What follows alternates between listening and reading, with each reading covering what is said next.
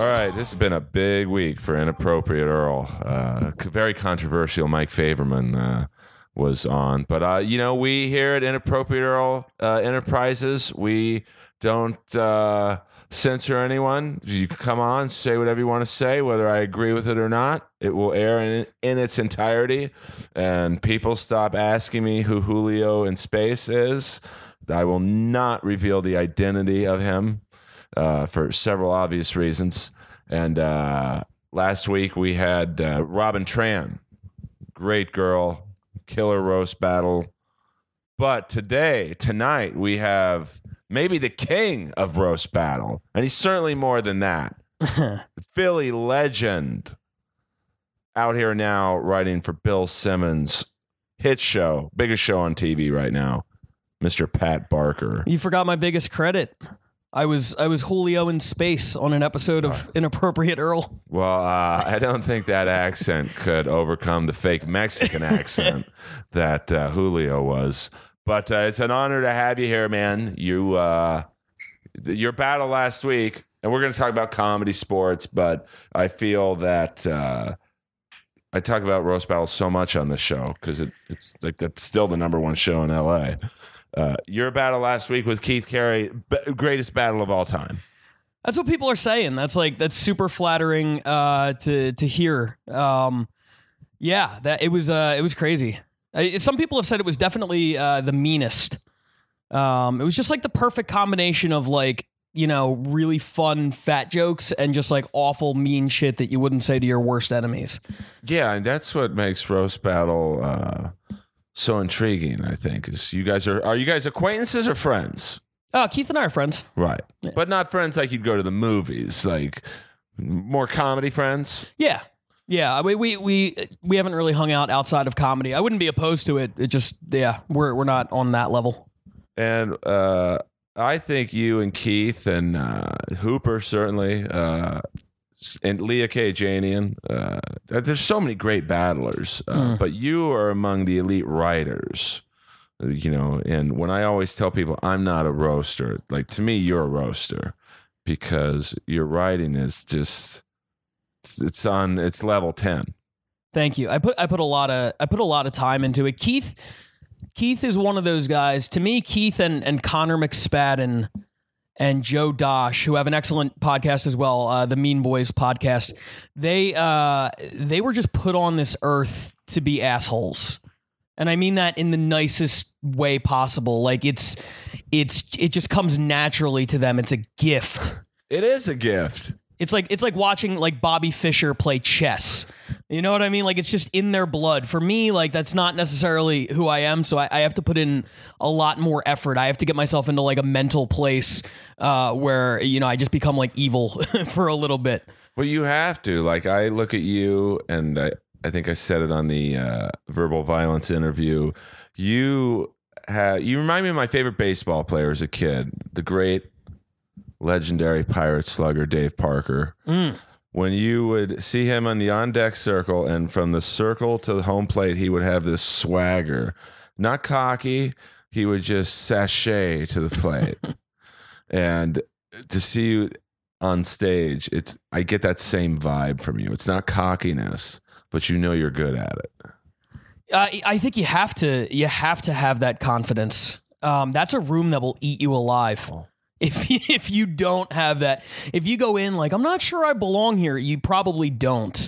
So I think you have to, you gotta put yourself sort of in that frame of mind where, you're out for blood because that's the only way to survive.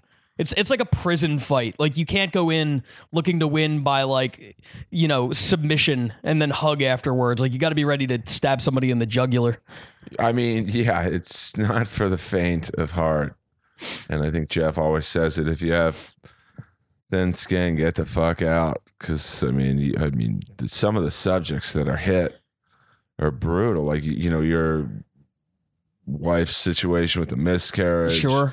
That has been brought up multiple times. I mean, Olivia's rape, sexual assault, I wrote a 3-tiered rape joke. It's I remember it. It was amazing. I mean, for me, it was amazing. It might have been my finest hour, but like you joke about like Olivia has a retarded sister. You joke about that. And Yeah. I think Doug Fager's brother. Doug Fager's brother died. I get a lot of like, my dad died. Keith Carey, his family is. I mean, Keith is. I described him last night to somebody as a cornucopia of disaster. Like, like everything about him is fucked up in one way or another, and it's all fair game. And nobody really says, "Hey, could you not talk about it?" Sometimes we do it out of respect, but for the most part, I've never had a battle where somebody like specifically asked me not to talk about something. It's always like everything is on the table, and the only caveat is as long as you can make it funny. That's the catch, because I've definitely seen in that room like mean for the sake of mean doesn't necessarily work. But if you can make it funny, the crowd, they're on board for anything. Well, I think with Olivia's battle against Ashley Barnhill, who I love, and she's great, her jokes might have been a little more toward the mean side than, not funny necessarily, but they weren't particularly clever. And I say that as a fan of Ashley Barnhill. Ashley Barnhill, like well over a year ago, still had one of my favorite jokes I've ever heard. It sticks with me. Like almost 2 years later, she battled Janelle Santa Cruz. And she said Janelle's last name is Santa Cruz, like the college, and she's just like the college because she'll let 90% in, but nobody wants to finish there. Or some. I'm sure I butchered the delivery, but it was really creative and funny and specific to her name, and like there was a lot of layers to it, and it was really fucking good.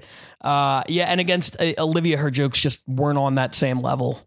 Well, I think the week before, Tony Hinchcliffe, Olivia was sitting on my lap at the. That was during one of my table. battles. Yeah. Oh, okay. I was battling Toby Maraschino, and Tony Hinchcliffe was one of the judges, and he went off. Just hammered Olivia with fat joke after fat joke, and they were doing well. I'll give them that. But I think that might have skewed Ashley to go, I'm just going to do fat jokes. Yeah, I think so. And then Olivia's rebuttals were just like, that first rebuttal is probably the greatest rebuttal I've ever heard in that room. I totally agree. That shut everything down. I mean, I forget what Ashley's joke was, but Olivia's rebuttal was, "You're just jealous my sweater has more material than you." Yep. It still makes me laugh. It was perfect. It was perfect. And, I'm sure if Ashley had it to do over, even if she planned on going in with all fat jokes, she would have had a plan B. Which I think it's important in roast battle. Absolutely. You have to be able to adapt. And at that point, like the crowd was no longer, like no fat joke was going to work at that point. It could have been the best fat joke ever, and the crowd was not going to be on board with it. And, when you go in there with just a plan A, you just got to put your head down and hope for the best.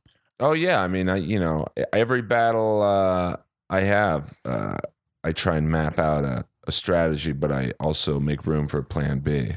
Your entire strategy is plan B. You do something I've never seen done before, and nobody else can pull it off.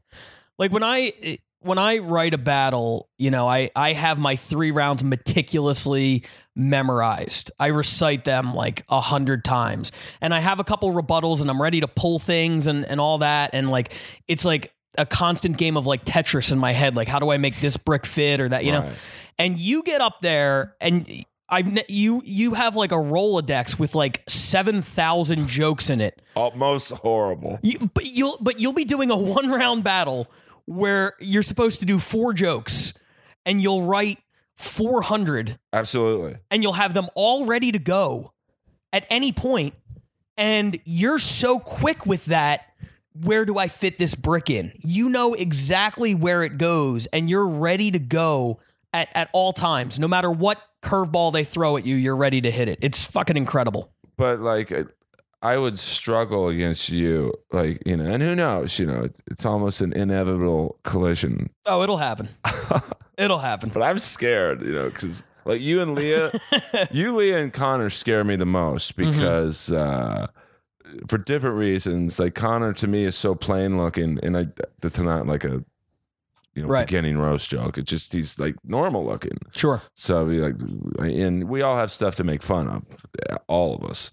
And Leah, even last night, her jokes are so silly but vicious. And you, it's like, I have nothing bad to say about you. Well, I'm sure you'll come up with something or 400 things. I would come up with 12 things, but like that's where I struggle the most, and where I see guys like you and Keith and Olivia. Olivia's not a guy, but like where you could take someone who looks normal and go, I'm going to pick on this. It's definitely tougher.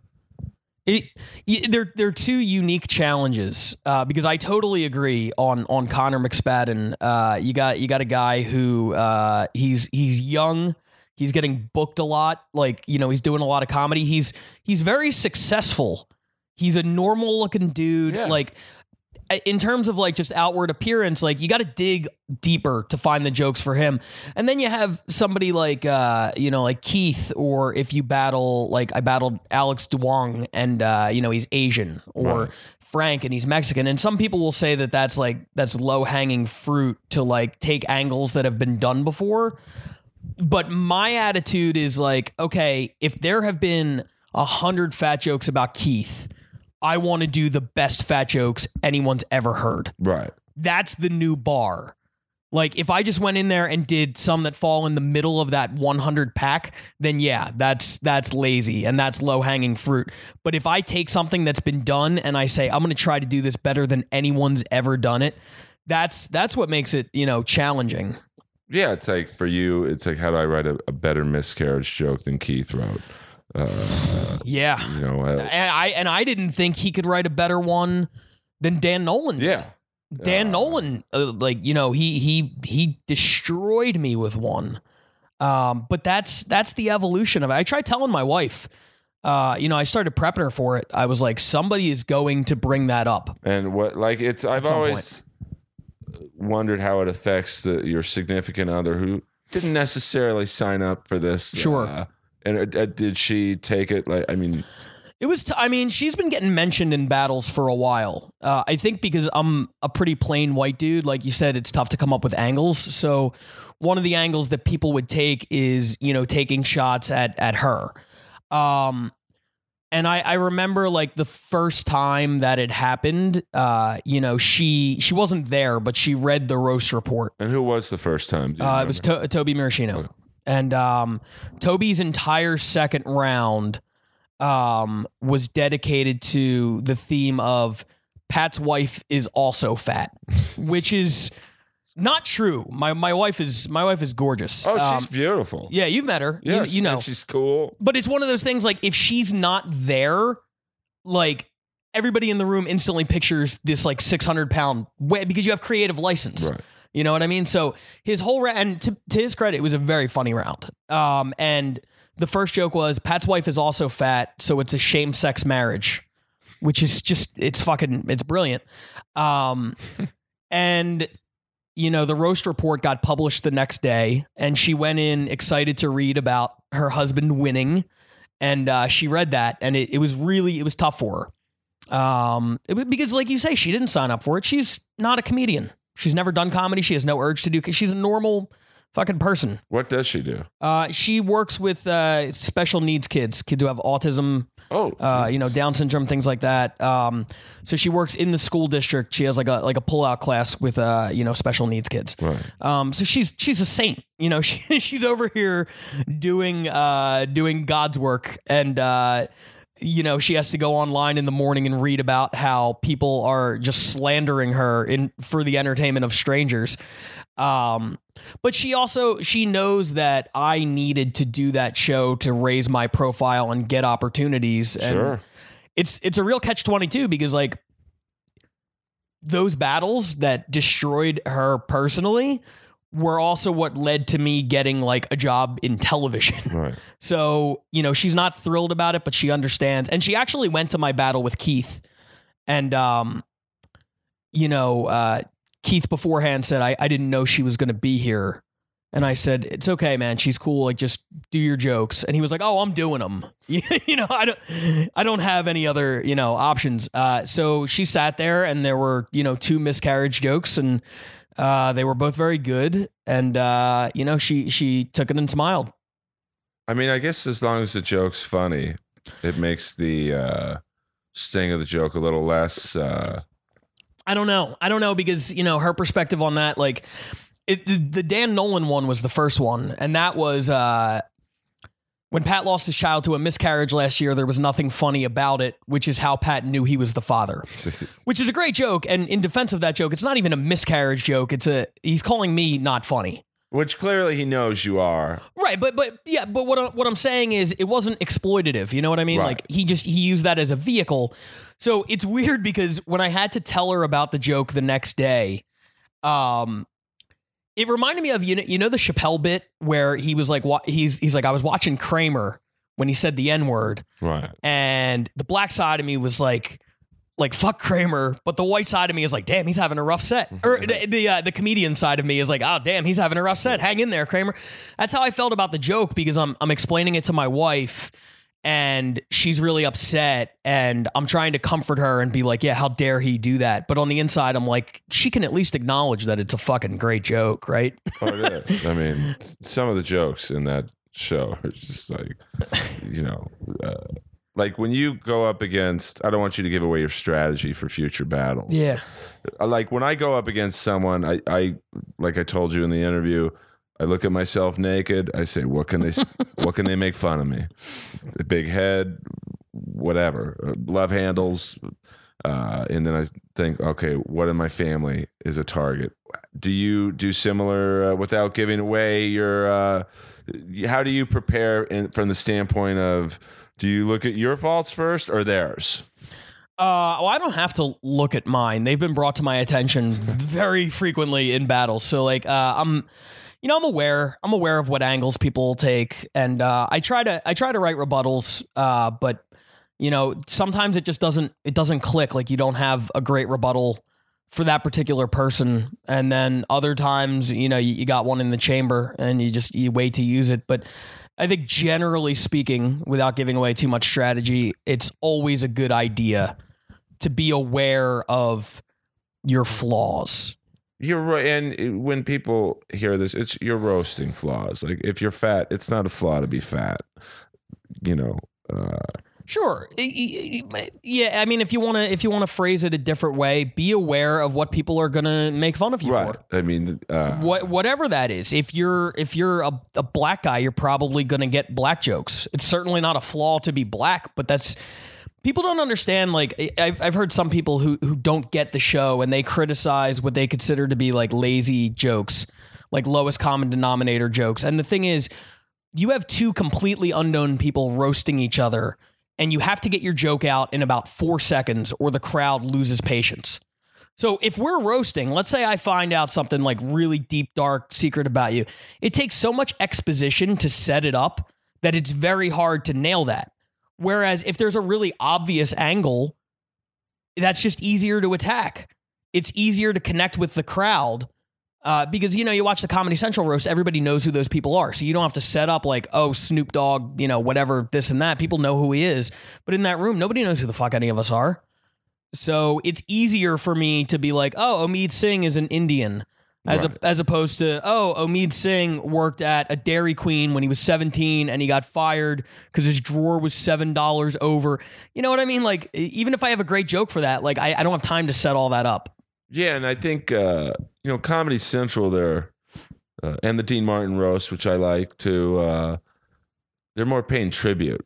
They're giving each other a lot of shit, but sure. It's, roast battles maybe a little different because I don't know if you're necessarily giving tribute to who you're going up against. You're trying to fluster them. Sure. So you look better. Well, it's competitive. Yeah, it's not necessarily, hey, I love Pat because he's a great, it's like, just for those 10 minutes on stage, it's like, hey, Pat, here's a miscarriage joke because I got another one coming. So sure, suck it. And you have to expect that. You're doing yourself a disservice if you go into roast battle and you're in denial about what people are going to talk about. Well, I think if that's my best quality is I know what people are going to talk about. Sure. Old, his, last girlfriend being pretty young, very young actually, and one of the top other roasters, so everyone knows her. Kennedy cousin. I'm an open book. Sure. So I think that helps. No secrets. It's always good to own what you're whatever they're going to roast you about and be able to respond to it. And I've seen times where it just shuts the room down. And I've seen other times. To go back to that Ashley and Olivia battle, Olivia owned the weight thing. Yeah. Had a rebuttal. And then at one point she made a joke about Ashley having like a horse face. Yeah. And Ashley was so unprepared for it that she just had like a moment where she just started yelling at because the crowd laughed because it was a funny joke. And Ashley just like yelled at the crowd. She was like, I don't even have a horse face. Like, you're not there to try to reason with people and convince them, that's not how the show works. Yeah. I think Olivia, Connor's really good at taking the best shot someone else can give you and go, yeah, okay. In Olivia's case, it's like, all right, I'm fat. Right. What else you got? Sure. All right, I wear a lot of makeup or I have acne sometimes. Great. You don't look that hot either, buddy. So. And I think ultimately, like, you want the other person to do well. Like, at the end of the day, look, there's records and there's rankings and there's wins and losses and there's judges, and I get all that. You want to win. You want your hand raised at the end of the day. Sure. But I've won shitty battles and I've lost great battles, and I would much rather do the latter. You're still performing. Like, that's why we all do comedy, is to make crowds laugh. There's no better feeling than blowing up that room. That's the best. And if you get like Keith and I's, our battle last week was so insane. It got a standing ovation. It got I've never experienced something like that. Like, that energy was outrageous. And Keith and I both discussed this. Like, once we got past the first overtime, all we were rooting for is that the other person wouldn't fuck up. There wasn't one dud in the battle. I know, which was amazing. It's crazy. It's almost like you're throwing a perfect game and you're heading into the ninth. You know what I mean? And you're like, just don't give up a bloop hit. Don't do something that's going to make this anything less than perfect. And I was really, like, every time Keith went, like, I was rooting for him because I knew, like, every joke that hit was elevating the battle, like, higher and higher. And what was impressive to me was a lot of fat jokes, but all of them different with maybe a different angle other than, when you sit around the house, you really sit around. That was, triple overtime. We may never see that again. The thing that I loved about the fat jokes is that they were, for the most part, very specific to the people. Like, the setup would be about something else, and then the punchline was a fat joke. Like I said, Keith's parents are both drug addicts, but he's never used because he can't find anyone to cook his meth animal style.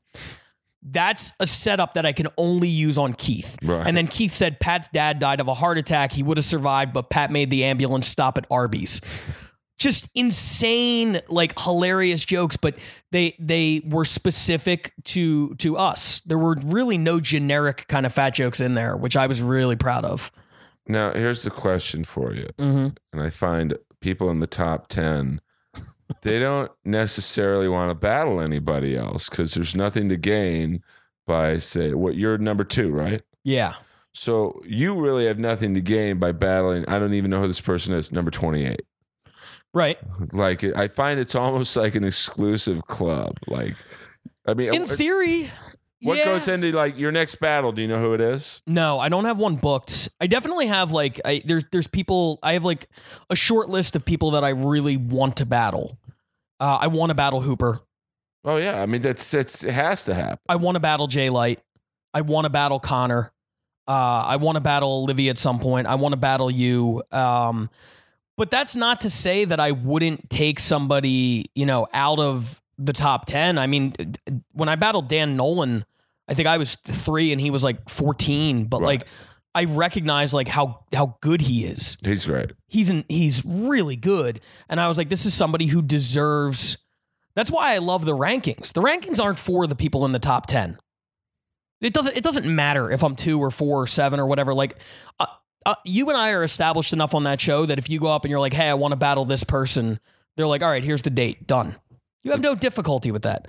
The rankings are for the people who are in that 30 to 40 to 45 kind of range who need recognition. Right. Like the rankings went away for a while, and then it's like, well, if you're a new guy, all right, you're 3-0, but nobody's keeping track of records. Nobody cares. That's why I fought for the rankings, because I saw guys like Jeff Sewing and Tony Bartoloni and Quentin Mascaratal, all these guys, Ramsey Badawi, who were great. And it's like, it's almost like they would do an undercard and then by the next week it would just be forgotten. Right. And I'm like, there needs to be documented like proof of how much ass these guys are kicking. And that was why I really fought to like bring the rankings back. I honestly, other than the number 1 spot, because I do think there should be a champion and something to like ultimately gun for, like other than that, 2, 3, 4, 5, like it's all they're interchangeable. Anybody in the top like 15 can beat anybody else. Oh, I bet like Tom Goss is an animal. Oh, he's great. He's great. He's another one I would totally battle. Like him and I have talked about it, but like around Keith, it just seemed like it would be an overdose of the same kind of material. Doug Fager, like Doug's incredible. Stuart Thompson, sure. And a gentleman I'm hoping to lure out of, I don't know if he's retired, but he's a coworker of yours. Oh, okay. Not me. I don't want to battle him. Right. Once again, he scares me. The great Brendan Lynch. Brendan is incredible. But he did a lot of earlier battles, and I enjoyed his. He just, out of the hundreds of battles I've seen, he has this like Christian Bale, American Psycho, just blank, like dead, just no feeling. Yep. And it's sort of how he is in The Office too. He's that's not an act for the stage. It's just so he's very tall and good looking dude, and it's just like wow, I would be petrified. And he's a great writer. He was sort of towards the end of doing them at the time that I was starting, but we ended up on the same like card together, a couple times. And I also would, I desperately want him to come back. And the peer pressure in The Office now is people really want to see me versus Brendan Lynch with Bill Simmons as a judge. Well, that'd be just our boss coming in. Hopefully nobody gets fired for losing. But the people at The Office, the other writers and producers and stuff like that, they weren't really familiar with the roast battle, but they watched me and Keith on Periscope, and now they're hooked. And they're like, Brendan, you have to go and you have to battle Pat. So yeah, he's one that I would be terrified of. He's so he's brilliant. He will take the littlest thing that nobody else would even notice. Like I have a Lenovo computer. Everybody in the office has an Apple, and I have a Lenovo. And like he hasn't stopped roasting me about it for 9 weeks now. Like the Lenovo, I drink sugar-free Red Bull a lot, and like he has 9 weeks worth of Red Bull jokes for me. It's incredible. Now, did you get the show because of Roast Battle? Did someone see you and go, hey? Indirectly. See, that's another great thing about the show is the side gigs you can. Yeah, it wasn't a case of somebody saw me and said, hey, we want you to do this gig. It was a case of somebody saw me and said, hey, can you help me with this gig?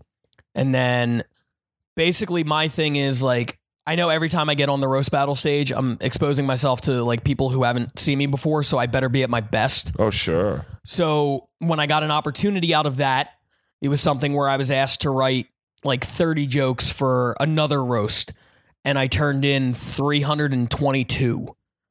I took like 4 days and just like focused on nothing but that. And it didn't pay a lot. So, the return on investment, if you're looking short term, was poor, but I was like, this could be another opportunity. Right. And sure enough, when you turn in 300 good jokes when they're looking for 30 decent ones, that's when people start to like notice. And then I got more opportunities from that, and they just kept sort of building and building. And then, they built to somebody who knew somebody who, was working on this new Bill Simmons show. And next thing you know, I get my foot in the door for an interview there, and you got to submit, a packet. So they wanted 3 ideas for a packet. So I turned in 20 ideas. You know what I mean? Just like whatever the goal is, just shoot so far beyond it that you're undeniable. Right. And that's how I ended up getting the job. And what made you come out here to do comedy? I mean, because you're from Philly. Yeah. Big comic in Philly. Like a working comic. Oh, yeah. Yeah, no, I was, I had done comedy in Philly for 8 years, and I hit the ceiling probably after 4 or 5.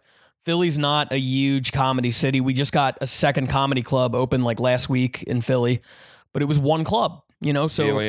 Helium. Right. Yeah. So you start out doing the open mics at Helium, and they like you, and they start paying you to host, and then they pay you to feature, and then you get to go on the road and do their other clubs. They have like 6 or 7 throughout the country, and that's the ceiling. That's it.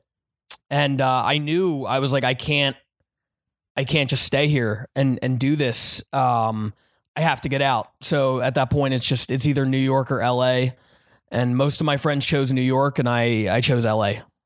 But I left not because I disliked Philly. I love Philly, and I really enjoy. Don't get me wrong; like I enjoyed getting paid work 3-4 nights a week and getting to do half hours and everything like that. And I hated coming to LA and going back to like 3-minute sets. But I realized it was necessary to take a step down to ultimately, go way up.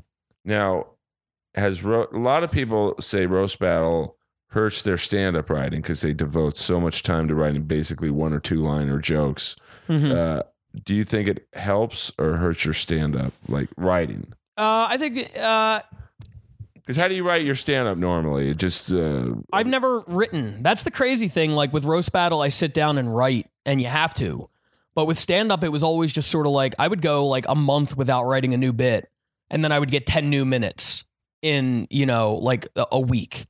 It was always just like a concept would come to me, and like I'm more like long form, like storytelling on stage. So when you get a couple things, like you get a few good bits, all of a sudden you're working on your half hour. So to me, the two things are completely. It would be like saying, how does playing pickup basketball affect your work as a mechanic? I mean, to me, they're completely different things. I understand for a lot of people they're the same, but for me, they're very different. And also, I had already recorded an album and everything by the time I moved out here. Like I had like an hour I was comfortable with, so it wasn't like, oh, if I focus on roast battling, I'm gonna forget how to do comedy. Like I was always fine with that. How did you find out about Roast Battle? How did I had heard it mentioned a couple times, and I thought it was a cool concept, and like I thought that I would like to do it. And then there was a guy from Philadelphia who has since moved to New York, and somebody told me he's actually moving back here again. His name's Rob Lewis. Okay.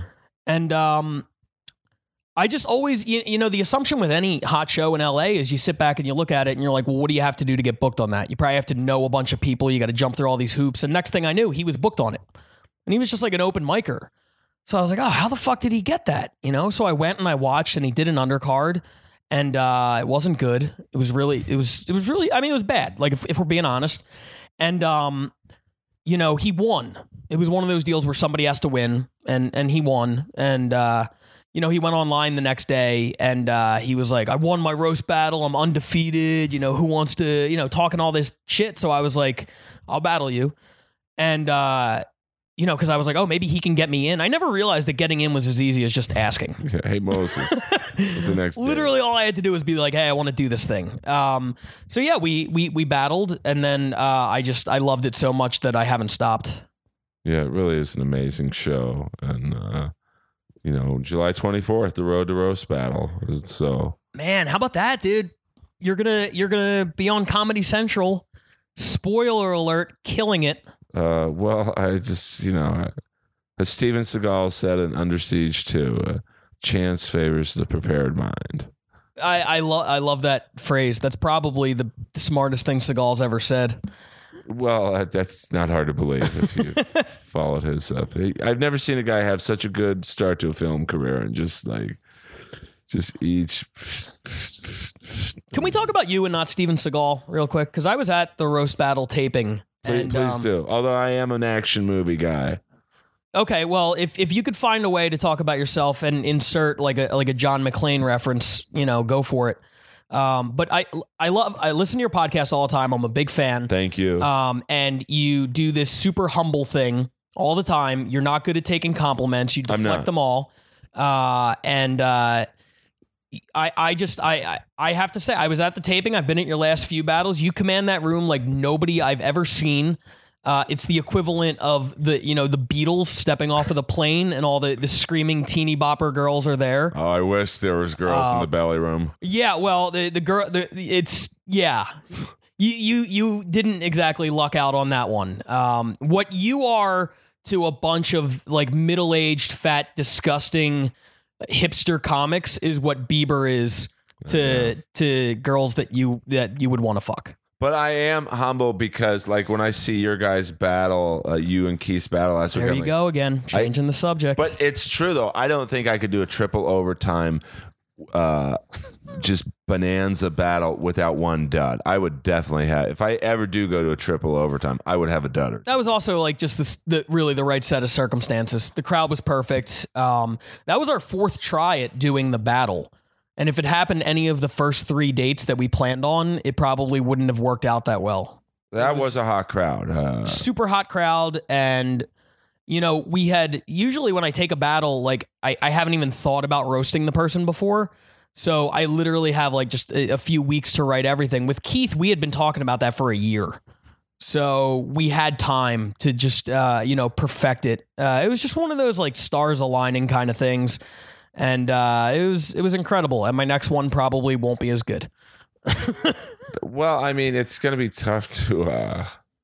It's like Kiss doing an acoustic song after Rock and Roll All Night. It's just. I don't know how you top it, but people were saying that about the Jay Light battle. Was it about a month ago? Keith and Jay. Yeah, Keith's. I think he brings out the best in people. He absolutely does because 2 things. Number 1, he's amazing at what he does. And number 2, he gives you a lot of angles to work with. Yeah, I mean... a lot of angles. But he's also tough in that regard because he knows what's coming. He knows fat jokes are coming. He knows something about his mom.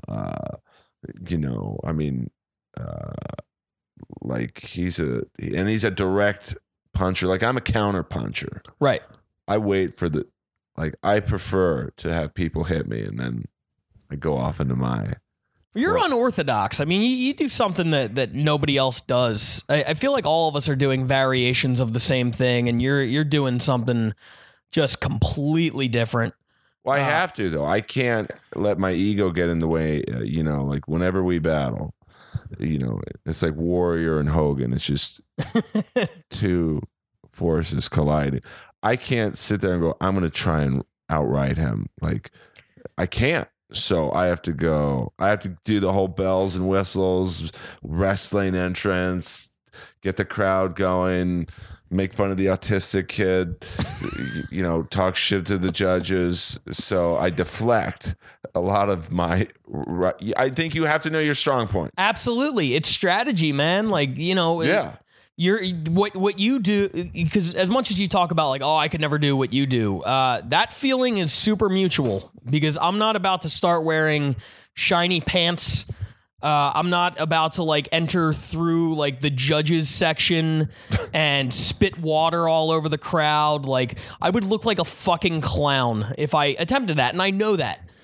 So yeah, you got to know your strengths and weaknesses and prepare accordingly. Yeah, I mean, I think people look at what I do as almost cheating to a degree, like you're kind of getting a laugh in before it show's even started. Nah, man, there's you just got to be prepared. If we ever battled, I would be ready to counter all your shenanigans. Oh, I have no doubt. And I would try and not match your writing, but just write the best you can so the gap's not that wide, and then hopefully, whatever theatrics I could come up with would overcome, the edge that you have in riding. But you know what? It's like, if you're a basketball fan, like up until this year, last year, nobody had done what the Warriors did, which is just bomb 3-pointers on everybody. Shots that were, statistically speaking, bad shots. When you have two of the best shooters of all time, they become good shots. Right. So, you evaluate the strengths of your team and then, write a game plan accordingly. Absolutely. And roast battle's the same way. Roast battle's just like sports. I really think if you're into sports, you have a big advantage in roast battle in terms of strategy. Well, I equate it very much to the UFC or just MMA in general, I guess, because it's very, like this Saturday, there's a huge fight, Mark Hunt and Brock Lesnar, and you can't find two more opposite styles of one's a great wrestler, one's an animal with power, and it's whoever implements that plan first will win. Yeah. That fight literally can only go one of two ways. Lesnar gets him down and just smothers him to death, or Hunt just knocks him out. There's no third option. Right. So I think roast battle's a lot like that. Like, without giving away too much, like if I were battling you and thinking, I'm not going to fluster him, you're unflusterable. You just are. So it's like, okay, that's even if I land the mother of all miscarriage jokes, he's going to be like, all right, well, look at your fucking head, dude. Yeah, it's tough. There are certain subjects where like you almost have to have a rebuttal ready. Because it's really tough to get hit with something that's deeply personal and then come back and be like, oh yeah, well your glasses make you look stupid.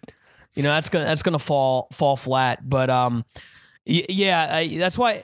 But the thing is, you don't even need like super crazy, insane rebuttals. Like, it's almost like to make like a baseball comparison. When you're swinging for the fences, it's really hard to hit home runs. Right. But if somebody grooves a fastball and you just put a nice swing on it, they're supplying the power.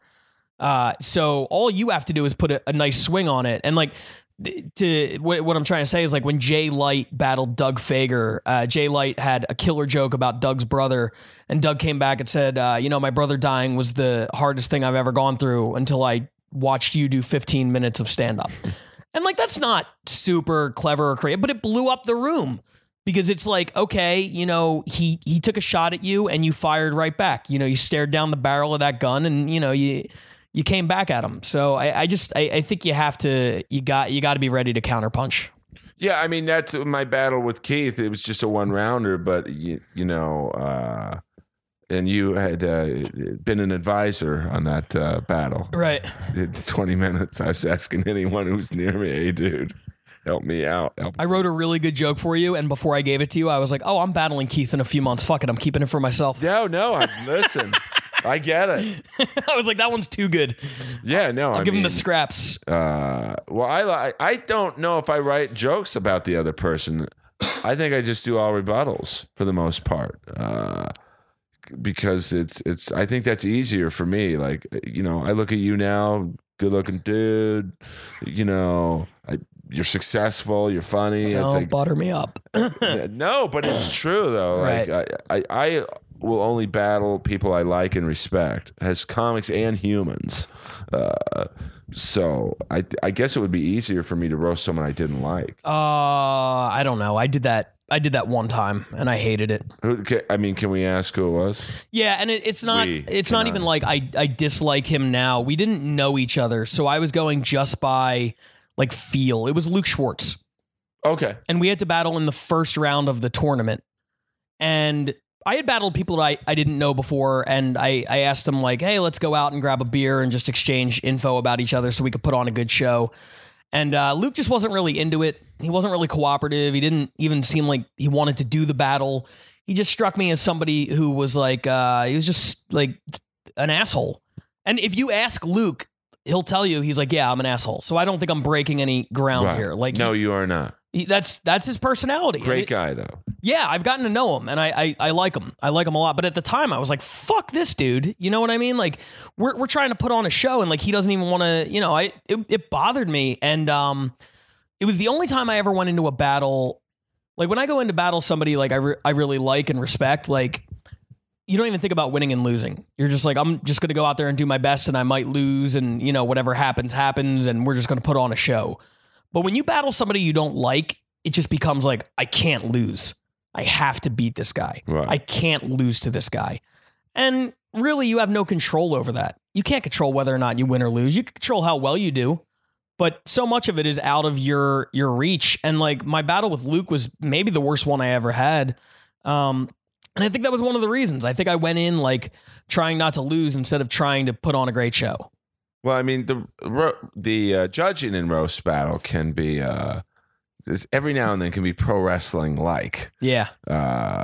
You know, like in my battle with Joe Dosh, I was under the assumption that the judges weren't voting. So I thought, my strategy was I'll talk shit to every judge, get the crowd on my side, and I'll win. Right. And then they went to the judges for votes, and Eddie If was like, well, I was going to vote for you, dude, but fuck you. I'm going to vote for Joe. I'm like, oh, wait a minute, man. Yeah, that's definitely a risky strategy that, you know, going after the judges. I mean, you make it look easy, but I'm the kind of guy, man, when I'm on stage, I tell my jokes, and then as soon as Moses is looking for a mic, I just hand him mine. I'm not going to go back and forth with the judges or I'm the opposite. haters. Yeah, well, you're good at it, but what would you say the overall success rate is of people going at the judges? I think it depends if the judges know them. Right. You know, like I think, and that almost might extend to the haters table too. Like, I think I could give Michael Costa shit, Theo Vaughn, you know, certain other judges, and they're like, oh, it's Earl. We've known him for 15 years. Yeah, you've built up that cachet. Yeah, I think it really, if you don't know them, I think that's where it can get a little like, you know, wacky. You know, like even with me and Joe DeRosa, we know each other. But, right. You know, me and Dosh might have crossed the line that. No, I mean that was amazing. But I mean, we knew Joe enough to do that. Like, I think of course, certain. I've only really seen it work once, and Cody Morley once went after Chris Kattan. I've heard about that. I wasn't there for that night. It was great. It was much better than Cody's battle, and he would admit that. He was kind of bombing on the battle. That's no big deal. Everyone bombs. Sure. And then Chris Kattan, I don't think he just didn't get the show. And so Cody went after him, and it was, you know, he killed him. Doug Fager is really good at that too. Oh my God. Doug Fager has gone in a couple of judges and just destroyed them. But you know, that comes with like, if that's what you're comfortable doing and you're good at it, that's great. But like all these new people doing undercards, and it's like, it's your first battle and you have shit to say to like Mike Lawrence or Tony Hinchcliffe. Like, come on, man. You gotta know your place. Like at the end of the day, they're up there and you're on the stage, and like, you have a target. You have a job. Write about that guy. Don't worry about what you're going to say to Earl or to Tony, or just don't worry about that. Because you see people preparing more for like, oh, before the battle, I'm going to say this. And then if Earl says this, I'm going to say that. And then if Tony said, and then they forget to write jokes for the actual person and they end up looking like an asshole, you know? So I try to avoid that. I get on stage, I tell my jokes, and then I let all the chaos go on around me. See, I like to create the chaos. You are, yeah. And then just, you know, I might have a stinker and people won't even remember it. You do a great job of that. And when we battle, I will not try to out chaos you. But game. You know, I can't let my ego go, well, I'm just going to stay up here in my jeans and white T-shirt, and I'm just going to walk in and I'm going to outright Pat. I'm going to take him on joke for joke. I'd get killed if I did that. So I guess to like wrap up roast battle talk, right. I think the key is, you know your strengths, play to them, and know your weaknesses, and write those goddamn rebuttals. Agreed. Because like when I went up against Jesse Joyce, I can't outright him on roast jokes. Like he gets paid to do it. Sure. I mean, even that night, he came up with like 6 pages. It might have been the most anyone's ever written. And he did them all in one joke. I know. It was very impressive. But I was petrified because everyone that week was like, dude, you're not going to beat him. He's the number one guy. And he is. Like, that next day he was writing for At Midnight, jokes for, I think, Big J. Okerson. Yeah. So, the stars aligned, and July 24th, and Jesse will be back. I mean, he's an amazing roaster. But I think, would you say this? Like, I think New York roasters, and Jesse lives out here now, but I would qualify him as a New York guy. Sure. They seem to be more not long-winded, but longer form. Yeah. Why do you think that is? Because you're an East Coast guy, so maybe like, is it, like, do they have, like, not roast battles in Philly, but did they have a similar... They never did. I mean, I did a few, like, roasts in Philly before I moved, just, like, local radio station roasts, or, like, a comic's moving, so we throw them a roast or whatever. But I think it's just, like, whatever form, like, the show takes. Like, by the time I got on stage at the Belly Room, like, it had already been established. Right. These are the rules. There's a lot of repeat business in the crowd. There's a lot of comics in the crowd. This is the style. This is how it works. And if you're in New York, their style it's completely different. I just think anytime you have any artistic endeavor, like, it's going to be, based on, that region of the country. I mean, you look at, like East and West Coast, like rap, it's like different regions, have their own, like, sounds as far as, music goes. So I don't know why this would be, any different. But yeah, the first time I listened to a couple of New York battles, I was like, holy shit, this is long. You would get killed for that in the Belly Room. Well, when we did the New York Comedy Festival a year ago, roast battle, it's like every battle, like, took forever because it was like the jokes were, like, so multi. Right. You keep tagging them. Well, that's what Jimmy Carr does the best. Like, last year in Montreal, he would, like, do a joke and then tag it 3 or 4 times, and they would just take forever, but they'd kill. Right. It'll be interesting. I don't know if he's doing the roast battle show in Montreal, but I mean, now with TV constraints, it'll be interesting to see how he changes. I'm fascinated to see how the show translates to television. I of course would have loved to have been a part of it. But I was at the taping, and I thought, a lot of people did very well, and I'm looking forward to it being a hit. I really hope that it's able to translate the magic that I've been watching every Tuesday for the last couple of years. I hope that I think it will. I think it will. I mean, I think a lot of it I think good jokes will carry the show. Agreed. Like Yo Mama went 6 seasons. And that was, and George Perez won Yo Mama. Sure. The first season. So, but I think ultimately what hurt that show, 6 seasons is pretty good for anything. Yeah. But what hurt the show was the jokes after a while were, like, not hacky, but it's like, okay, it's a little long in the tooth. Right. But you got to evolve. Yeah, I mean, roast battle, the writing, the like you said, the top 30 people, 28 could upset number 2. I mean, it's very feasible. Absolutely. Any given Sunday. Yeah. Now, how do you? I know I said we were going to end roast battle talk 10 minutes ago, but like, you take someone like Frank Castillo. He's like, I think he said he had 15 battles so far. Like, yeah, it's easier to, like, to me, like I've had 7 battles, so the jokes on me are still fresh. You could do a family joke, my love of young women, and it's still, that's fresh. We have it. Like, how do you battle like someone like Frank, where every Mexican joke's been done, hairline jokes have been done? I just try to write the best ones that have ever been done there. That's all. How do you do that? You hold yourself to, like, a ridiculously high standard. And you write a joke and you're like, is this the best Mexican joke anyone's used against Frank? No? Then back to the drawing board.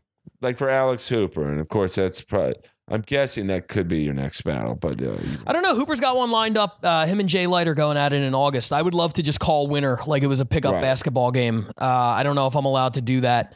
I think you are. After your last battle, I think you have carte blanche. Well, they got to be on board too, so I got to talk to them. But yeah, if I battled Hooper, look, Hooper is he's a fucking weird looking dude.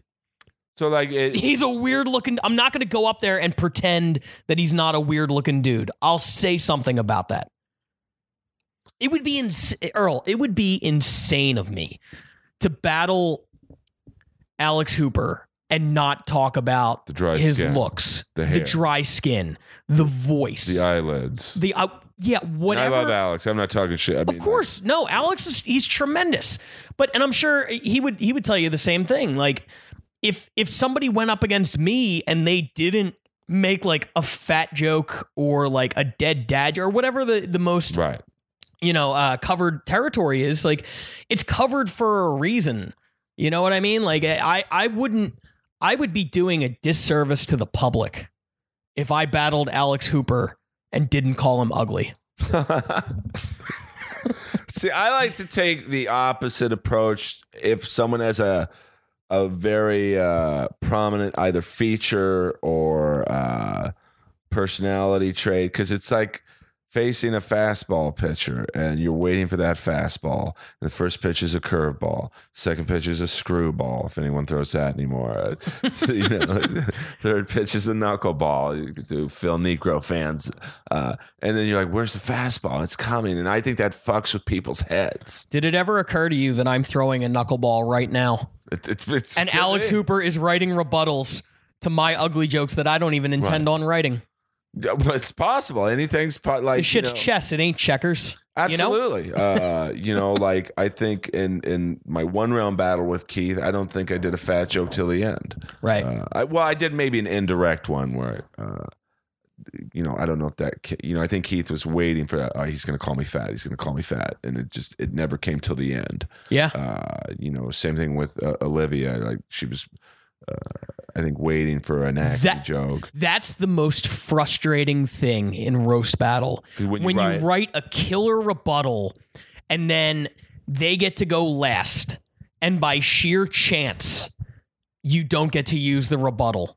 There's nothing more frustrating than when that happens. Now, up until recently, I'm certainly anything but a bully. But I like to dictate the pace of the battle. Like, I shouldn't say this, but I'll say it. I like it when the other person goes first, and it's risky because you take the chance of them landing a bomber, and then you got a lot of work to do, but. I just love to be able to do a rebuttal first. Well, it's a big part of your game. Yeah, I get it. I prefer to go last. Do you? So you can land that, because even as you're thinking, even if they land a home run line, I get to rebut it. Yeah, I mean, against Keith, like specifically, before the first round, before Moses even asked who wants to go first, I said I'm going first. And I grabbed the mic. And then we got to choose again in the second round, and I volunteered again, all because I wanted to go last in round 3. Because I knew he was going to close with a miscarriage joke, and I knew I had a killer rebuttal ready. And I didn't want to chance like leaving that on the shelf. It turns out I went first in every single round. It's just how it ended up working out. But yeah, ultimately, like if I have a killer rebuttal ready, I want to make sure I get a chance to use it. Right. Like I think one of the best recent examples of going last was Alex, Duong, and Nick. I'm not saying it because I was a part of the. Oh my God! Yeah, I forgot about this. Oh yeah, go ahead. No. I mean, Nick had dated Olivia before me, and Alex's joke was something along, and it was luck because Nick's final joke was something about Alex's credit in that Asian movie. Or Asian TV show, The Ship, Last Ship, where he played I think a prisoner of war, and I forget Nick's joke, but it was something along the line of, your only credit is this shitty TV show, and it just opened up like the offensive line just opened up the biggest hole, and Alex's last joke of the battle, so there was no chance for Nick to rebut it, was well, your only credit is opening up for Earl and Olivia's pussy. Unbelievable. And it was like, oh boy, it was like, wow. Even if Nick was going last, I don't know how you. I mean, I guess every joke has a rebuttal potential. Sometimes you don't have one. Yeah. That was one of those situations where the gods were just smiling on Alex. Yeah, just play. You couldn't have asked for like if I was sitting on that joke, I would have probably done it first because like I gotta get this joke out. I get nervous, like super nervous. So I tend to go to my better jokes first. The few I write, but I guess there's pros and cons to going first or last. Yeah, and sometimes you don't even put that much. A year ago, I was way more into the strategy of it, and now I'm just sort of like as long as I have good jokes, the rest will work itself out. Yeah, I mean that's probably the best advice for the TV show for battles next week. I mean, I think at the end of the day, good jokes win. Yep. So you future roast battlers out there, it ain't as easy as it looks. So if you see someone bombing on Periscope going, I could do that. Oh, the fucking Periscope people. They're animals. Look, I don't want to make any Periscope enemies because they seem like complete insane people. But like I go back and I watch and to their credit, like if you do something that they really like, they're effusive with their praise. You know what I mean? Like they don't universally say like, oh, this stinks. That's like if they like something, they will let you know that they like it. And I appreciate the authenticity of them. But sometimes, man, you're on there and these people are just like shitting on stuff that's decent. And I don't think they realize just how hard it is. It's really, I've been doing comedy 11 years and it's by far the most difficult thing. Well, that I've ever done. It's the feedback's instant. There's no time to. I mean, you can go to mics and run your jokes, but it's not the same. No, it's just the energy in that room is very. For you wrestling fans out there, and I know this will strike a chord with Pat, given that he walked by my framed Sandman. It's very ECW like in that room. Very. I've always equated it to ECW. Because it's small, it's like possibly one or two over capacity. Possibly. I'm just saying possibly.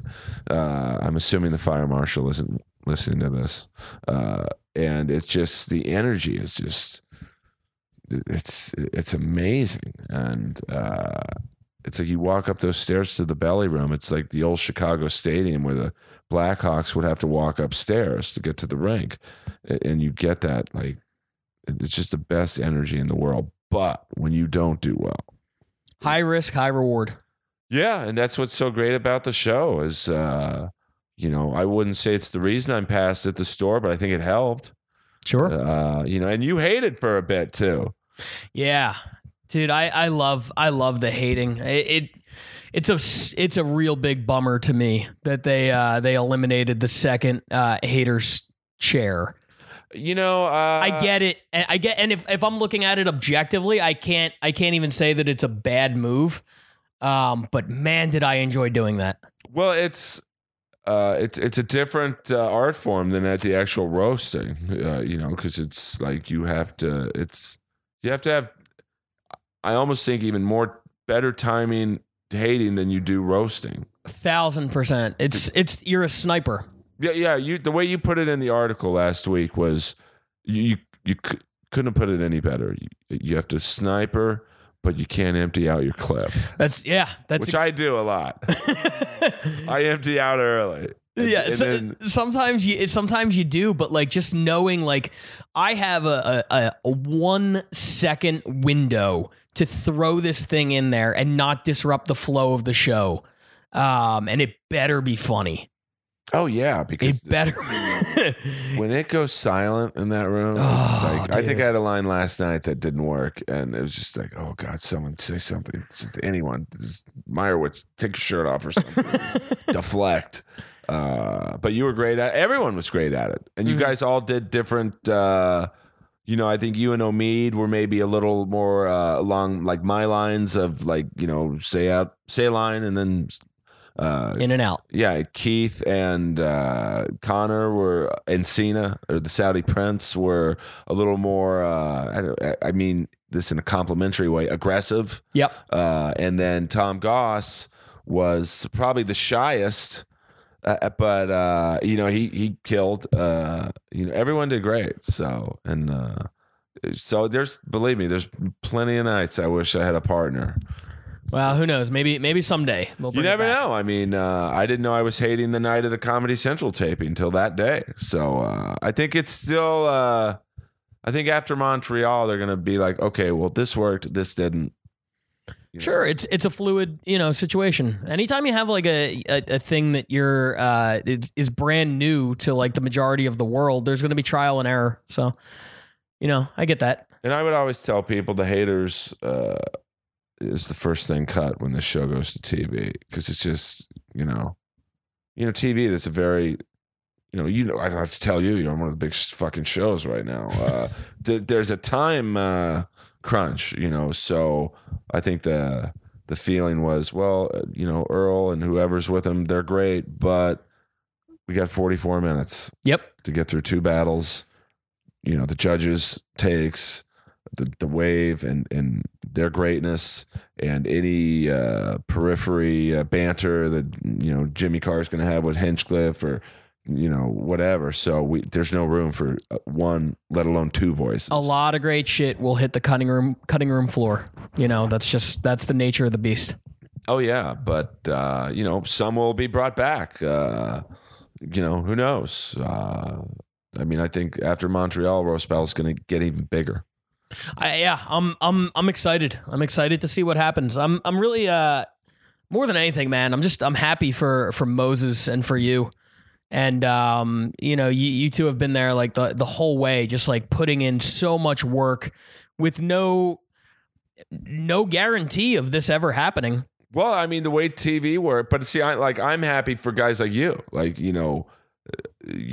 we all get to show. It's been beneficial for a lot of people. It's changed my life. It really has. I think people, especially people back home or people who have never been to the show, don't understand why I hold it in such high regard. It's not just like a fun show. Like, the show has literally changed my life and given me opportunities that I would have never had. And on top of that, it's a fun show. That's why, I have no intention of stopping.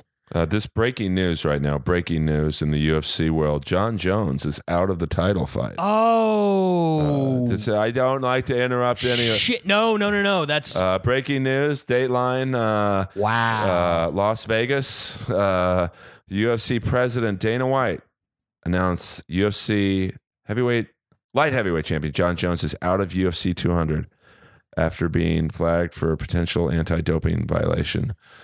Wow. See, but that's the great thing about UFC, and we've been talking about this a lot in the office, because if anybody, I assume this podcast is going to get posted tomorrow. This will be, and tell the name of the show you work. I mean, I know we've just said Bill Simmons. Yeah, it's called Any Given Wednesday.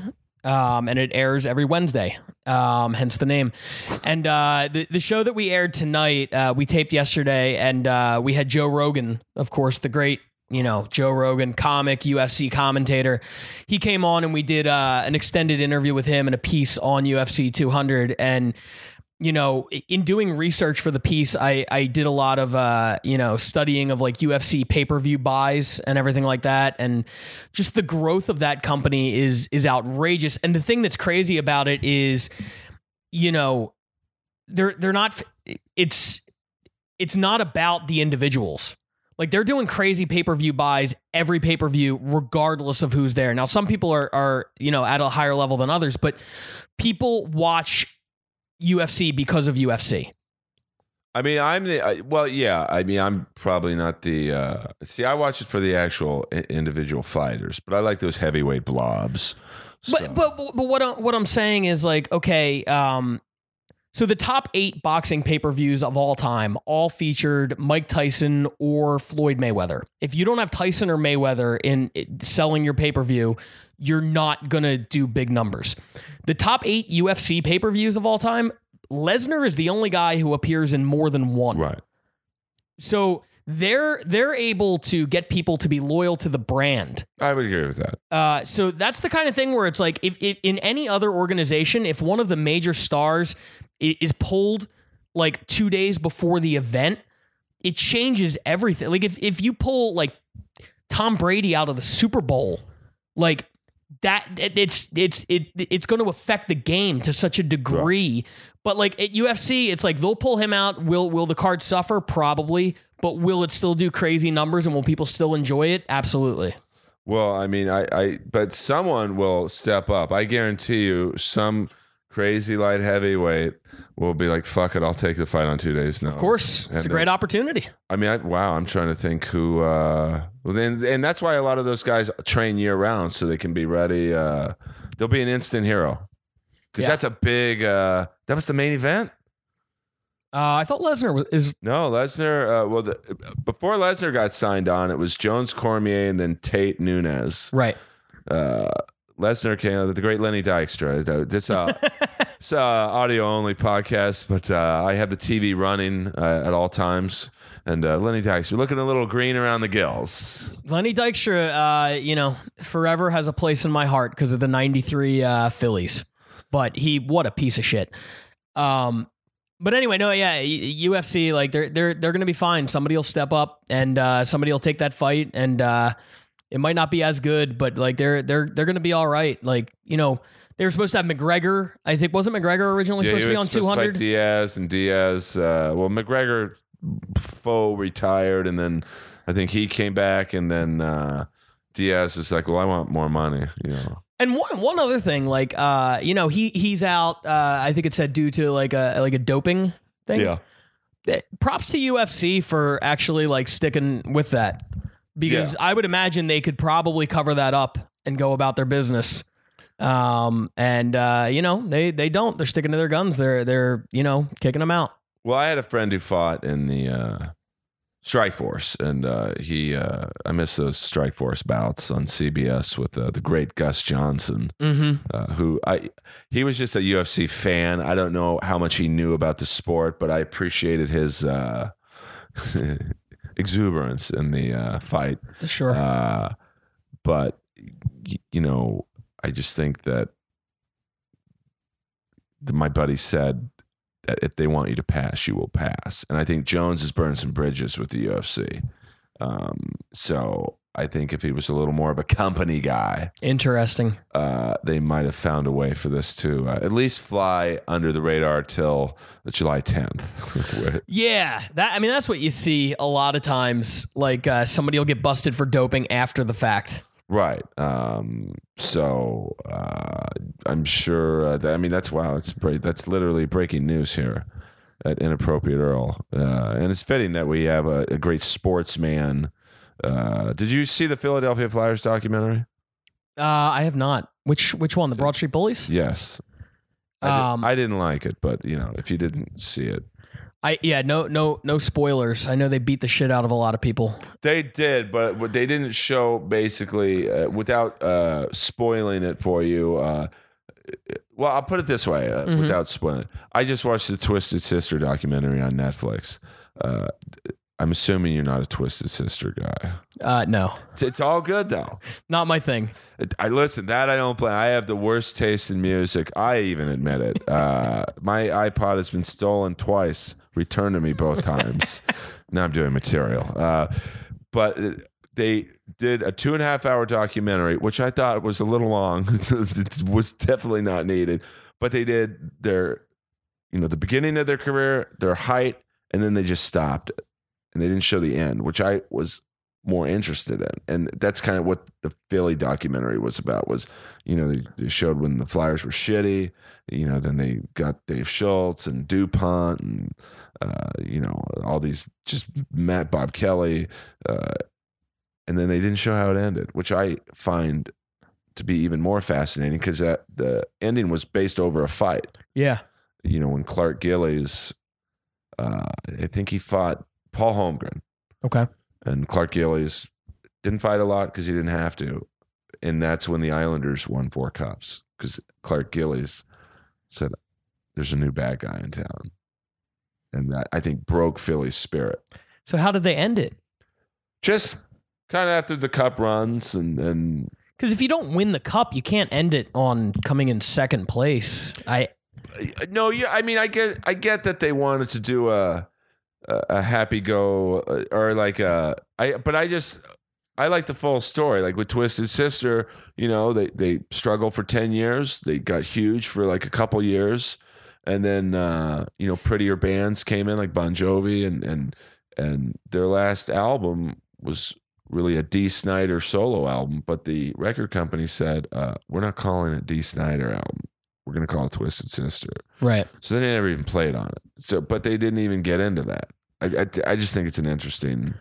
Yeah, I know painfully little about the Broad Street Bullies. I need to read up on that because that was a little bit before my time. I did do a show with Dave Schultz one time. And how was that? It was awful. I like your honesty. Anytime I did a show with him. I did a show with Vince Papali, the subject of Invincible. Yes. You know, and these guys, you know, after their, you know, athletic careers, they get into comedy. Oh. And you know how that goes a lot of times. Well.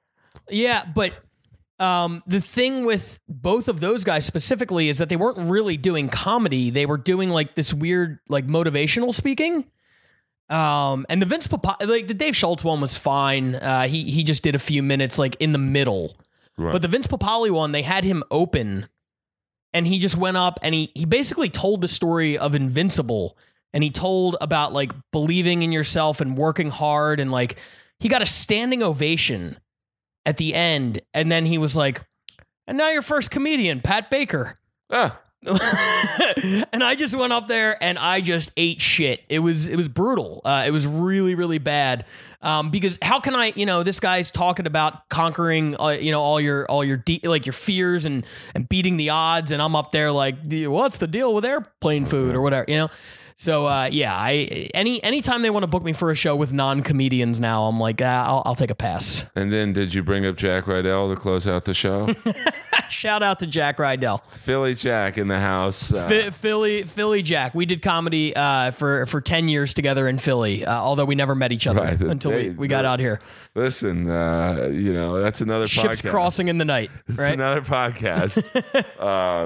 But so like when you, like my first sports experiences as a kid were actually being a fan of the Pittsburgh Steelers because my dad was friends with the owner. So we would get these game used Super Bowl balls every year signed by the team, like 9 Hall of Famers on that team. Sure, yeah. What these Steel curtain, man. I mean, if there was a salary cap back then, their you know, hit would have been, you know, $300 million payroll. I mean, you had 9 Hall of Famers. Basically, half your starters were fucking. Yeah.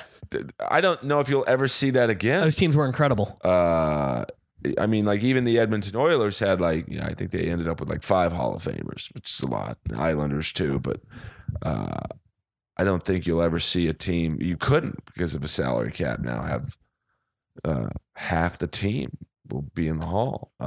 Right. But like, so the Steelers were like my first like team I lobbed onto, even though I was in LA. What was your first? I'm assuming it's Eagles, Phillies. No, I hate the Eagles. I never got into the Eagles because Eagles fans are just generally awful people. Why is that? Because I've never understood like I know there's the famous when Michael Irvin got hurt, they cheered a little more like exuberantly than other sports teams. They threw the snowballs at Santa Claus. Sure. Why do you think it's just the city? I'm gonna give you my theory because it's not exclusive to Philadelphia. Like people are animals in Boston and New York and Chicago and all those kind of, but fucked up shit happens at all those places. Philly is the one that everybody, you know, that's the go-to reference. But here's the thing: you're from LA, right? Yep. Living in LA, I'm so much more relaxed than I ever was on the East Coast. The way I always put it, it's really tough to have 2 bad days in a row out here because you have a bad day and you go to bed and you wake up and it's 80 degrees in January and you can go swimming and there's palm trees and it just keeps you calm. The weather is so perfect. It's so beautiful. The scenery, everything like that. You feel like you're on vacation. When you live in Philadelphia, 10 months out of the year, the weather sucks. 5 months, it's way too hot. It's humid. It's muggy. It's brutal. 5 months out of the year, it's snowing. It's icy. It sucks. You get 1 month of spring, 1 month of fall where the weather is actually nice. So, like 80% of the time, the weather sucks. So you can't go out and do many things. You can't go to the park. You can't go on a picnic, or especially during football season. So your entertainment options are limited. So you put entirely too much energy and you invest way too much emotionally into a football team because it's all you have during those winter months. It's the only thing that's going to get you through is sitting there and watching the Eagles every Sunday. And then on top of that, the Eagles suck. They've always sucked, right? They get just good enough to get your hopes up, and then they suck. They never win the Super Bowl. So now you have people who are already miserable, who are putting all of their emotional energy not into leading fulfilling lives and pursuing their dreams or going hiking or whatever. They're putting all of their energy into something that they have no control over, which is a football team. And then the team disappoints them every year. So now you become angry. You become miserable. So now you go to the game and pent-up frustration comes out, whether it's in the form of snowballs or batteries or beer bottle or whatever they throw. And, I think that's what it ultimately boils down to. I think these people have put way too much of their energy, and this is coming from a guy who loves sports more than anything. But these Eagles fans specifically have invested way too much of their lives into the Eagles. And I think they wouldn't be so angry if they just invested some of that emotional energy into other things. I agree with that because I used to be like that when the Kings would lose or when, I'd have hot chicks, wanting to hit the bone zone. But if the Kings lost, I'd be like, I'm just going to stay in. I'm good. I had a night my wife will never let me forget. Ever. It was 2011. I had tickets to see the Phillies play the Cardinals in the playoffs, and one of her friends was getting married in South Carolina. So I had to sell my tickets. We went down to South Carolina. So I was already in a little bit of a mood. And we're in South Carolina, and it was the night of the rehearsal dinner. It was game 5 of the series. After the rehearsal dinner, we watched the game at the bar. The Phillies lost 1-0. And on the final play, Ryan Howard, one of our best players, tore his Achilles. So the game ends with them losing 1-0. The season's over. Howard's sprawled out on the ground, screaming in pain. The Cardinals are celebrating on our field and everything like that. And I was so mad. And my wife at the time, my girlfriend, tried to cheer me up. We went back to the hotel room, and I didn't want anything to do with anything. Yeah. And to this day, she's like, "You were such a dick that night." She will never let me forget that.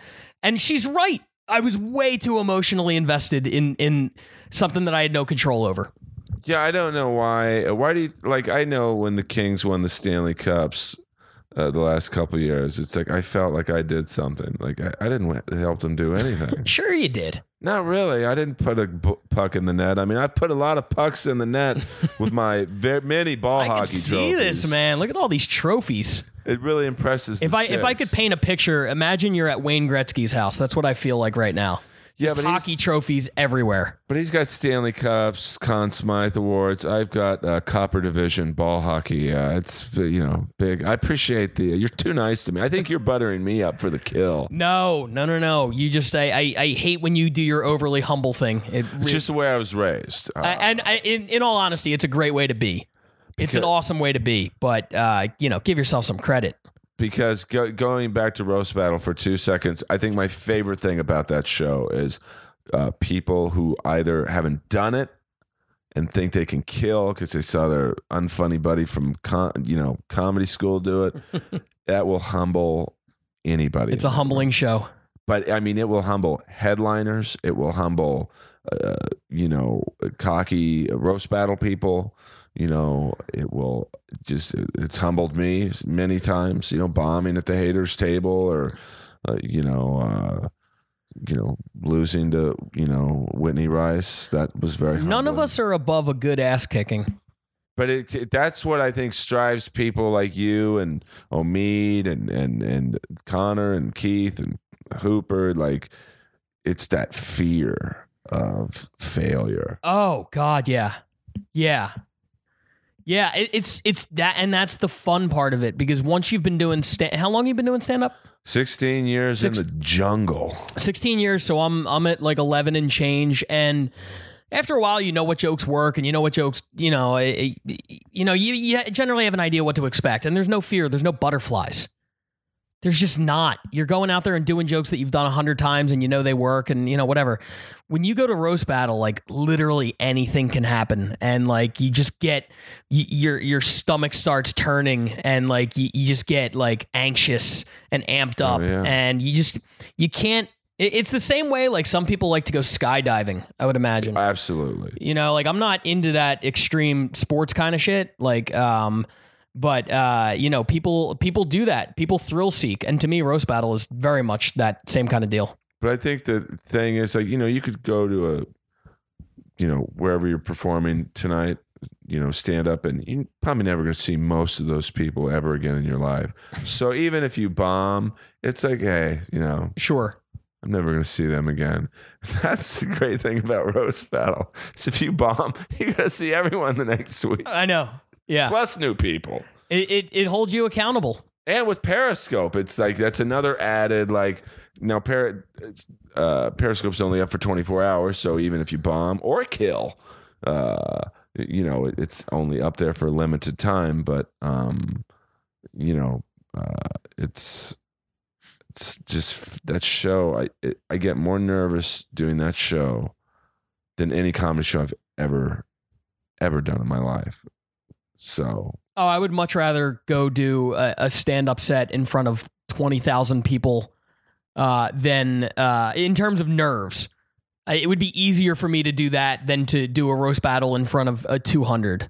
Well, because although we all love the show, I mean, we're there every week, but I think there's a macabre sense of, yes, the crowd wants a good battle. They want to see you and Keith every week. Like just that level of last night's battle was great. Dan and Leah, just two of the best. Yep. The Comedy Central taping, that was like a WrestleMania of roast battlers. But there is that side of the crowd that doesn't mind if someone has a meltdown. Like the Alex joke that landed. Like, yes, they loved seeing Alex just blow up a amazing final joke, but they also, I think, liked looking at Nick going, yeah, suck it. Listen, people enjoyed seeing dudes get eaten by lions at like the Roman Lou. Coliseum. Lou, I don't know how to say his last name. Is he Varam or Varam? I still don't know. Big fan of yours. I noticed he was corresponding with you. He's a good dude. He's a good dude. Lou is a super good dude, and he's a hard worker. And I'm a fan of his attitude. I like his almost anti comedy roasting style. Like he's like so in the pocket. No, I'm not giving him shit. Anti-comedy on a show that's supposed to be funny. I don't see how you're not giving him shit. No, but like he's got that like D'Onofrio Full Metal Jacket look in his eyes. Like he's not, aware and like. Oh, he blacks out. Yes, and it wouldn't surprise me at all if he just like comes to at Norm's at 3 a.m. and is like, what the fuck just happened? He has the eyes of a serial killer. He blinks a lot. He's very intense. He'll go after judges without really maybe being ready to do that yet. That's a bad move. He went after me once, but I enjoyed it. Like, this kid's got balls. He learns his lessons, though. You know what I mean? Like, he's more perceptive than people give him credit for. He'll do a dumb thing and then be like, well, that was a dumb thing and I won't do it again. And that puts him light years ahead of a lot of people. I like some of the weirder roasters because it is a show at the end of the day about being entertaining. Yes, you want it to be funny and great battles, but I'm like fascinated by like someone like Mark Stevens. Just it's got this wrestling gimmick of just only taking on women and then kissing them after the battles. It's so fucking creepy. But I really respect anybody who can bring like a different element to it because it's really hard to do it. You do it. Omid does it. Omid writes jokes that like I see them on paper, or if somebody came to me ahead of time and they're like, what do you think of this joke? I would be like, why would you do that? And like, he just has a way of making it perfect. Mike Schmidt is another one. He's and that's what I love about this show is you've got like a guy like Mike Schmidt. It's kind of, what is he about in the top 30? Or, Yeah, somewhere around there, right around 30. But like he's a guy who we were like making an example of earlier. Like he could beat anyone in the top 10. Like absolutely in the right, like just because everyone will have an off night. He's got for sure, and his jokes are brilliantly written, and he takes a lot of risks, and he has this like unorthodox style where a lot of people they fall into the same cadence where it's like Earl something something, so something something boom. You know what I mean? Right. Mike Schmidt, he plays with moving around on the stage. He plays with like different tones of voice. Like I remember the one time I think he was battling Eric Carter, and he said Eric will never forget the time and Eric is a dude from the South, so that's why this works. He's like, Eric, deep South, yeah. Eric will never forget the time his father gave him his first sex talk. It went like this, and he just like walks up to Eric, and he gets right next to his ear, like almost sensually, and he was just like, yeah, you like that, don't you?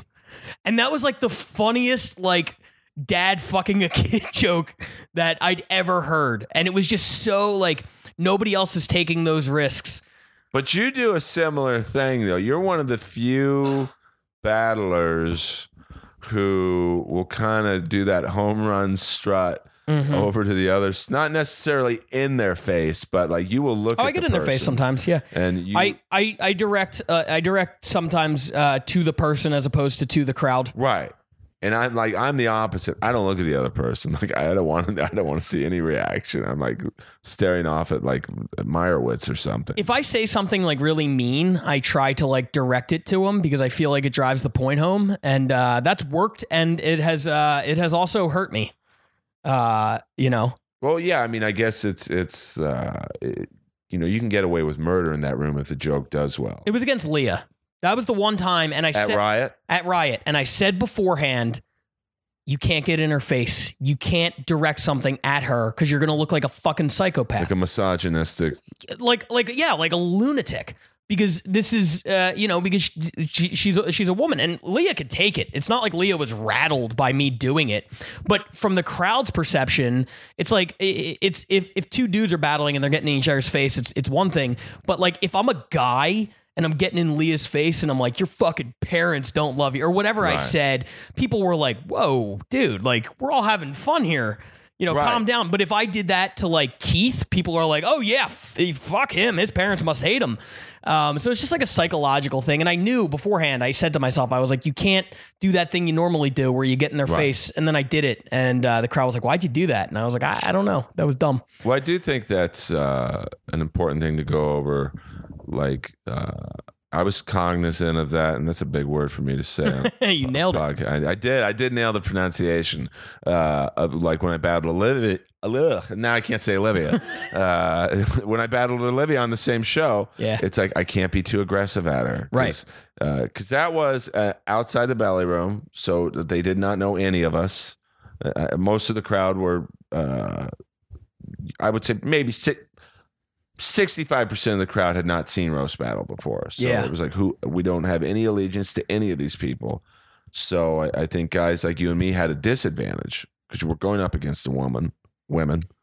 And I find that tougher anyway, in any form.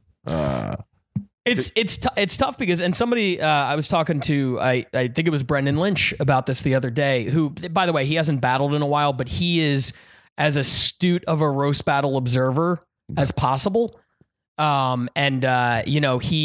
very into the show, and he was talking about like it's a competitive sport, and in what other sport do you see men going against women? It doesn't happen. Yeah, he's right. Like in any other sport, like you'll never see that. So there's something about seeing like when it comes to writing, like that's on an even like playing field. So, it's the only time where you could see it. And there's like some satisfaction almost in seeing like a woman go against a man and kick his ass.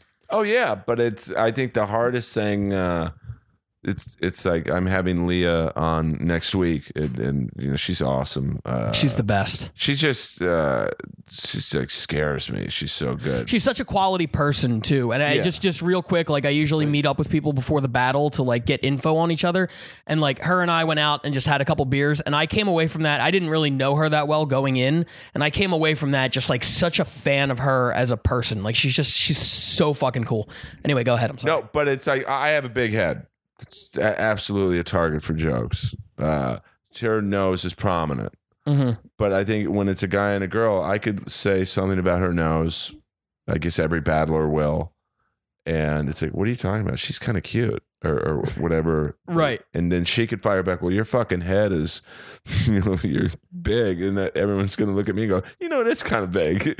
You know, I think it's harder for the guy against the girl. Oh, yeah. A straight guy against a straight girl. Yeah. If the guy's gay, they might be, well, he's kind of a woman, so it's almost an even. But like, I do you think that is the toughest matchup? Like a straight guy against a straight girl? Yeah, probably. Although I think that's it's skewed. It's skewed back towards it's regressed to the mean. Like I don't have the data, but I would bet that, you know, for the first year and a half of the show, women probably won 75-80%, and now it's probably more like 55-60. Well, I think the mean spiritedness, like you're right, of the show is more acceptable now. But like, and like in that Riot show, you had Sarah Tiana against Guy, and that was like maybe a wild card in the equation of a girl going against a guy, because you know, guys, you know, I think it's fair to say everyone knows Guy's gay, and really, I didn't know for 10 years, so he really. But like, it's a little easier for him to attack Sarah's looks or whatever, because it's like, oh, he's gay, so yeah, she does have this flaw. Yeah. But if you took, say, like you or me against Sarah, I don't think we could attack her. You'd have to be really creative. Yeah, exactly. Anything can be done, but it's like trying to become a left-handed shortstop. Like it's possible technically, but why would you waste your time trying to do it? Right. Like there's no rule against it, but you should probably play the outfield or first base. Yeah, no, you're right. Play your position, you know? So I don't want you to get a parking ticket. I appreciate that. I would hate to have someone basically pay to do this podcast.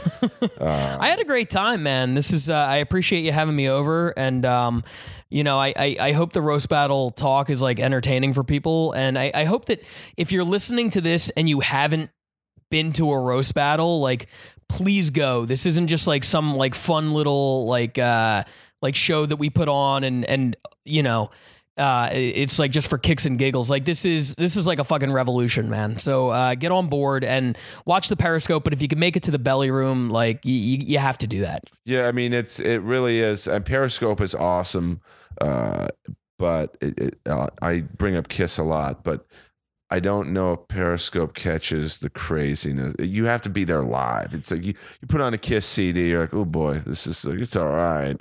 But you see them live, you're like, this is the greatest fucking band ever. You know, laser beams. Oh yeah, smoke bombs, and the drummer twirling sticks that are on fire.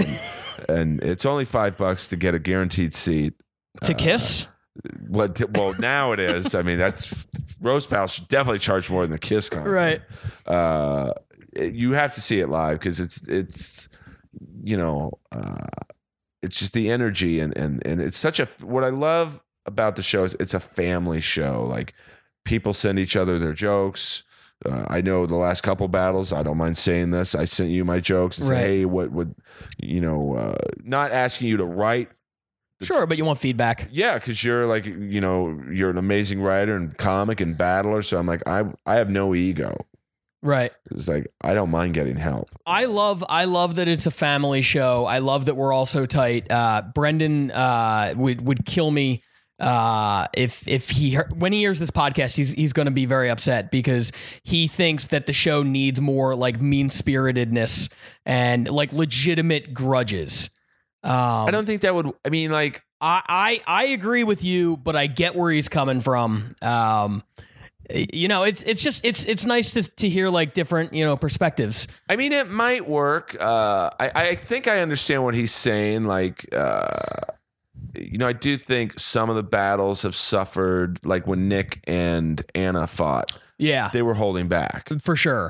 and it maybe took away from the quality of how good they both are. Like that's what I loved about me and Olivia. We didn't hold back at all. Yeah, no, you got to find You that. and Keith. Well, me and Keith. I mean, you got to find that sweet spot. That was the sweet spot because Keith and I both respect each other, but we were both out for blood.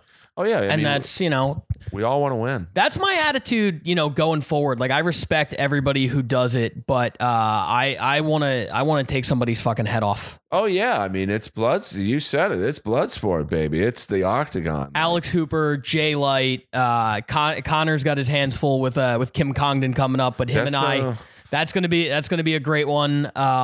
There's a lot of really talented people, and I respect them all. But I also I wanna destroy them. Yeah, and Kim's another one who's like got the beauty of a girl, but like the balls of a dude. Like she'll and she really owns her roasting flaws. Like okay, you're gonna call me a whore. Well, guess what? Blah blah blah on you. Sure. And that's what I think separates the elites from the good roasters. Is like you own.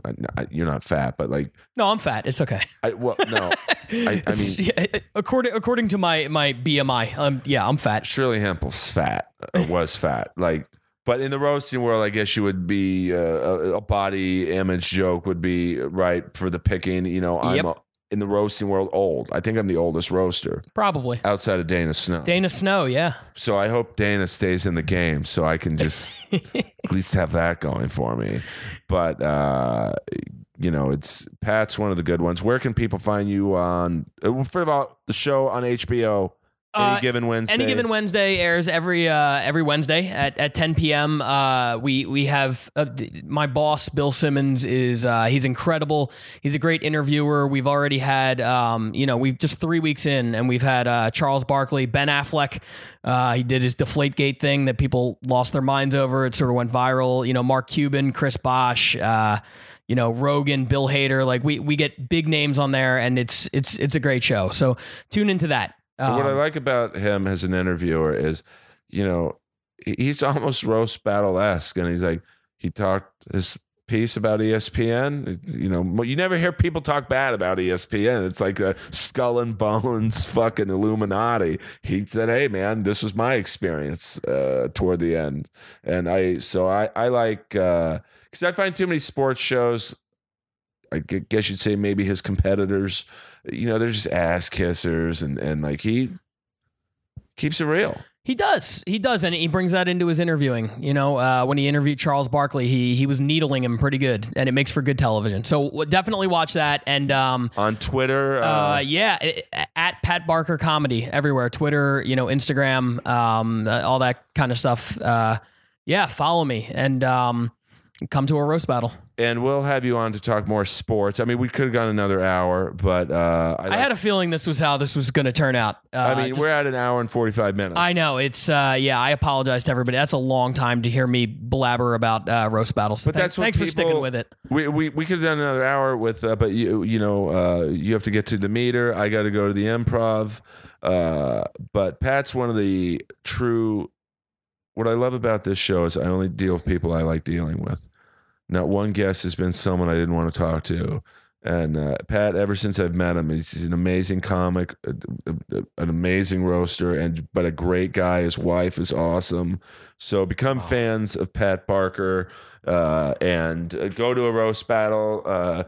You will see Pat on the telly doing comedy and roasting. After Montreal, who knows what's going on with roast battle. But I have a feeling Pat's position is pretty secure on the next whatever happens. So Inappropriate Earl, SoundCloud and iTunes, Any Given Wednesday for my fans is on Wednesdays. I know Pat said that 8 times, but I know some of you will probably be looking for it on Thursdays.